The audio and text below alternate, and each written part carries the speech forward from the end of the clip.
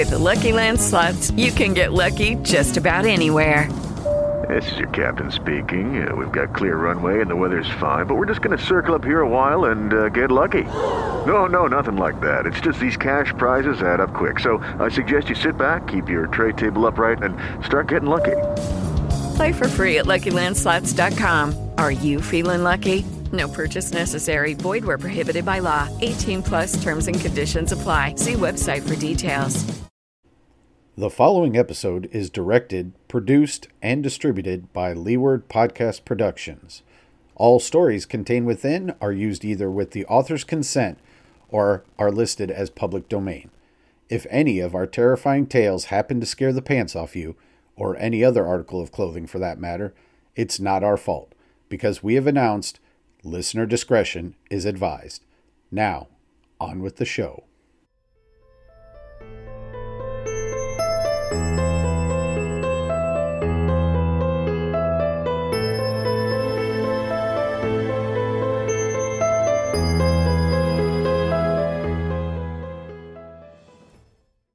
Welcome to Tuck In with McTavish. I am your host for today, Nathaniel. I know you came expecting to hear from the incomparable J.B. McTavish. So was I. Unfortunately, right before he was set to begin recording his show, it seems McTavish has vanished. From what clues we have found, it appears something supernatural and evil may be afoot. Rest assured, we will do whatever it takes to get our friend back and into the studio. In the meantime, McTavish left us a list of his favorite tales he intended, and the show must go on.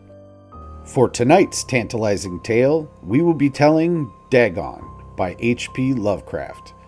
So, while you tuck in and prepare yourself, here is a brief word from our sponsor. Leeward Podcast Productions proudly presents the novel In You. Join author and freelance writer J. Nathaniel Lee as he performs deep dives into the major components of the writing craft and breaks them down into weekly workable segments. If you are looking for a podcast to fill in the background while you drive or work out, you should probably pass on this one. However, if you are on the hunt for a podcast that gives you practical practices, energizing exercises, and actionable accomplishments that require you to personally participate through each episode, then this is the one for you. So enough talk, let's get to work. Your first task is to find the novel In You on Apple Podcasts, Google, Spotify, or wherever you get your podcasts today.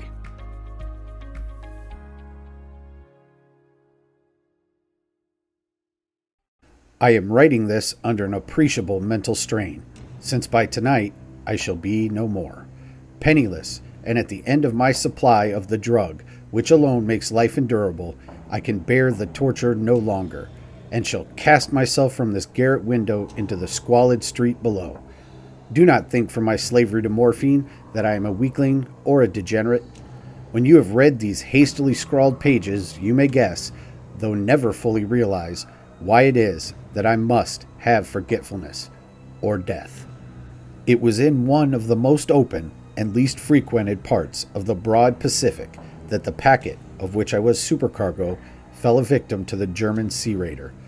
The Great War was then at its very beginning, and the ocean forces of the Hun had not completely sunk to their later degradation, so that our vessel was made legitimate prize, whilst we of her crew were treated with all the fairness and consideration due us as naval prisoners. So liberal, indeed, was the discipline of our captors that 5 days after we were taken, I managed to escape alone in a small boat with water and provisions for a good length of time. When I finally found myself adrift and free, I had but little idea of my surroundings. Never a competent navigator, I could only guess vaguely by the sun and stars that I was somewhere south of the equator. Of the longitude I knew nothing, and no island or coastline was in sight. The weather kept fair, and for uncounted days I drifted aimlessly beneath the scorching sun, waiting either for some passing ship or to be cast on the shores of some habitable island. But neither ship nor land appeared, and I began to despair in my solitude upon the heaving vastness of the unbroken blue. The change happened whilst I slept. Its details I shall never know, for my slumber, though troubled and dream-infested, was continuous. When at last I awakened, it was to discover myself half sucked into a slimy expanse of hellish black mire, which extended about me in monotonous undulations as far as I could see, and in which my boat lay grounded some distance away. Though one might well imagine that my first sensation would be of wonder at so prodigious and unexpected a transformation of scenery, I was in reality more horrified than astonished. For there was in the air and in the rotting soil a sinister quality which chilled me to the very core. The region was putrid with the carcasses of decaying fish and of other less describable things which I saw protruding from the nasty mud of the unending plain. Perhaps I should not hope to convey in mere words the utterable hideousness that can dwell in absolute silence and barren immensity. There was nothing within hearing and nothing in sight save a vast reach of black slime, yet the very completeness of the stillness and homogeneity of the landscape oppressed me with a nauseating fear. The sun was blazing down from a sky which seemed to me almost black in its cloudless cruelty, as though reflecting the inky marsh beneath my feet. As I crawled into the stranded boat, I realized the only one theory could explain my position.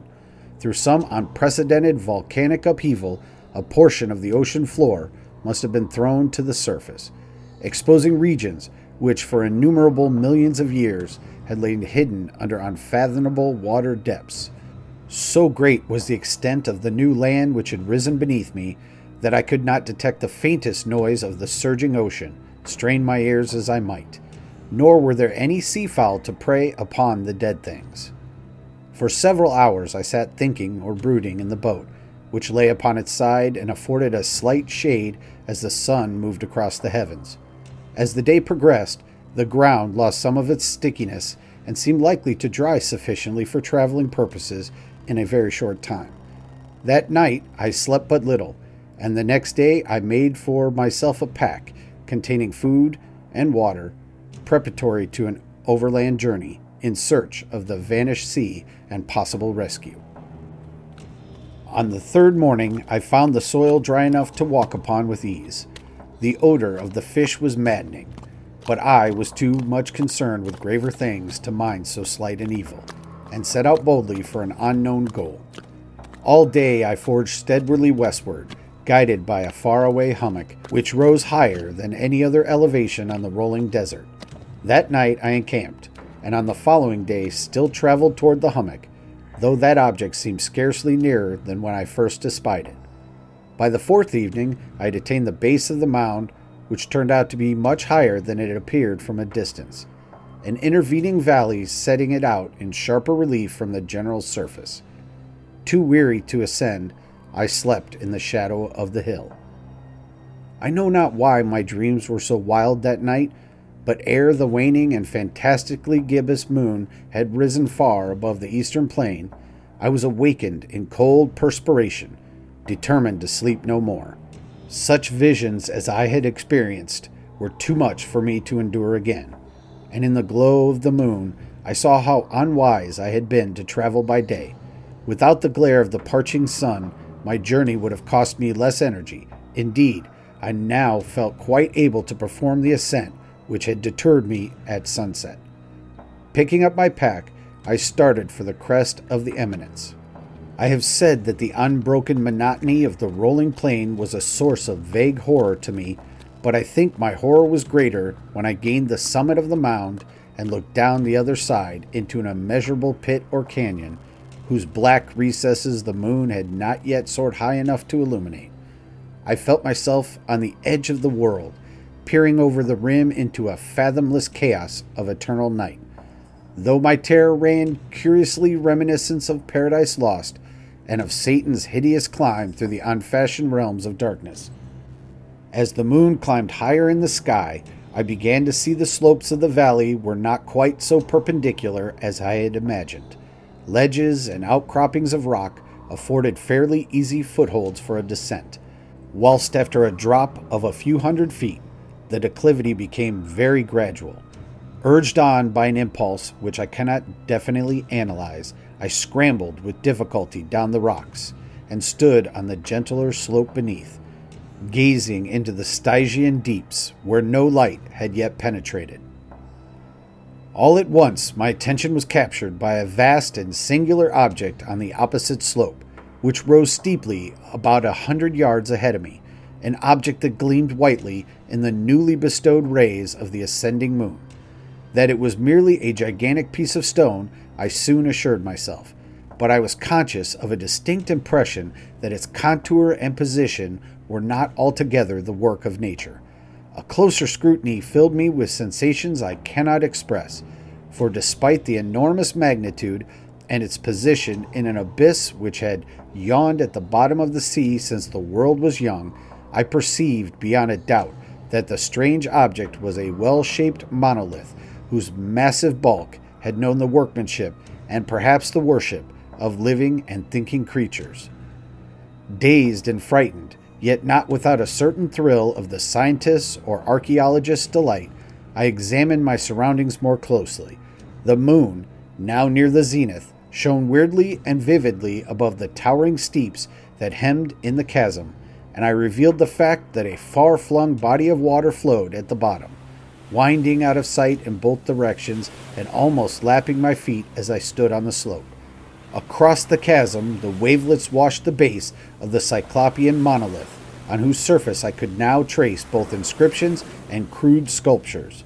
The writing was in a system of hieroglyphics unknown to me, and unlike anything I had ever seen in books, consisting for the most part of conventionalized aquatic symbols such as fishes, eels, octopi, crustaceans, mollusks, whales, and the like. Several characters obviously represented marine things which were unknown to the modern world, but whose decomposing forms I had observed on the ocean-risen plain. It was the pictorial carving, however, that did most to hold me spellbound. Plainly visible across the intervening water on account of their enormous size were an array of bas-reliefs whose subjects would have excited the envy of Doré. I think that these things were supposed to depict men, at least a certain sort of men, though the creatures were shewn deporting like fishes in waters of some marine grotto, or paying homage at some monolithic shrine which appeared to be under the waves as well. Of their faces and forms I dare not speak in detail, for the mere remembrance makes me grow faint.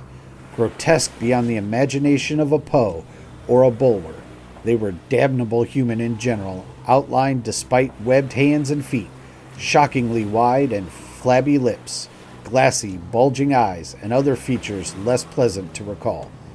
Curiously enough, they seemed to have been chiseled badly out of the proportion with their scenic background, for one of the creatures was shewn in the act of killing a whale represented as but little larger than himself. I remarked, as I say, their grotesqueness and strange size, but in the moment decided that they were merely the imaginary gods of some primitive fishing or seafaring tribe, some tribe whose last descendant had perished eras before the first ancestor of the Piltdown or Neanderthal man was born. Awestruck at this unexpected glimpse into a past beyond the conception of the most daring anthropologist, I stood musing whilst the moon cast queer reflections on the silent channel before me. Then suddenly I saw it. With only a slight churning to mark its rise to the surface, the thing slid into view above the dark waters. Vast and Polyphemus-like and loathsome, it darted like a stupendous monster of nightmares to the monolith, about which it flung its gigantic scaly arms, the while it bowed its hideous head and gave vent to certain measured sounds. I think I went mad then. Of my frantic ascent of the slope and cliff, and of my delirious journey back to the stranded boat, I remember little. I believe I sang a great deal, and laughed oddly when I was unable to sing. I have indistinct recollections of the great storm some time after I reached the boat. At any rate, I know that I heard peals of thunder and other tones which nature utters only in her wildest moods. When I came out of the shadows, I was in a San Francisco hospital, brought thither by the captain of the American ship which had picked up my boat in mid-ocean. In my delirium I had said much, but found that my words had been given scant attention. Of any land upheaval in the Pacific, My rescuers knew nothing, nor did I deem it necessary to insist upon a thing which I knew they could not believe. Once I sought out a celebrated ethnologist and amused him with peculiar questions regarding the ancient Philistine legend of Dagon, the fish god, but soon perceived that he was hopelessly conventional. I did not press my inquiries. It is at night, especially when the moon is gibbous and waning, that I see the thing. I tried morphine, but the drug has given only transient surcease, and has drawn me into its clutches as a hopeless slave. So now I am to end it all, having written a full account for the information of the contemptuous amusement of my fellow men. Often I ask myself if it could not all have been pure phantasm, a mere freak of fever as I lay sun-stricken and raving in the open boat after my escape from the German man-of-war. This I ask myself, but ever does there come before me a hideously vivid vision in reply. I cannot think of the deep sea without shuddering at the nameless things that may, at this very moment, be crawling and floundering on its slimy bed, worshipping their ancient stone idols and carving their own detestable likeness on submarine obelisks of water-soaked granite. I dream of a day when there may rise above the billows to drag down in their reeking talons the remnants of puny, war-exhausted mankind, of a day when the land shall sink and the dark ocean floor shall ascend amidst universal pandemonium. The end is near. I hear a noise at the door, as of some immense slippery body lumbering against it.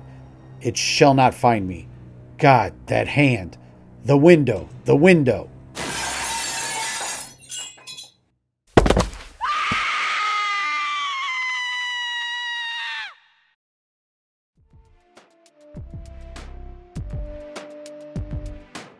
You have been listening to Tuck In with McTavish, a Leeward podcast production. If you are a writer and would like to submit a short story for our listeners' enjoyment, visit our website at leewardpodcasting.com for more details.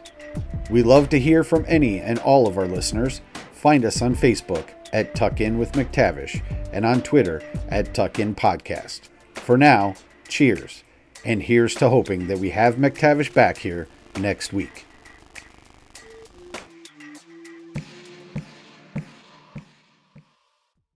With the Lucky Land Slots, you can get lucky just about anywhere.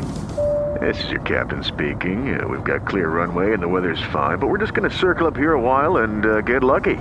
No, nothing like that. It's just these cash prizes add up quick. So I suggest you sit back, keep your tray table upright, and start getting lucky. Play for free at LuckyLandSlots.com. Are you feeling lucky? No purchase necessary. Void where prohibited by law. 18+ terms and conditions apply. See website for details.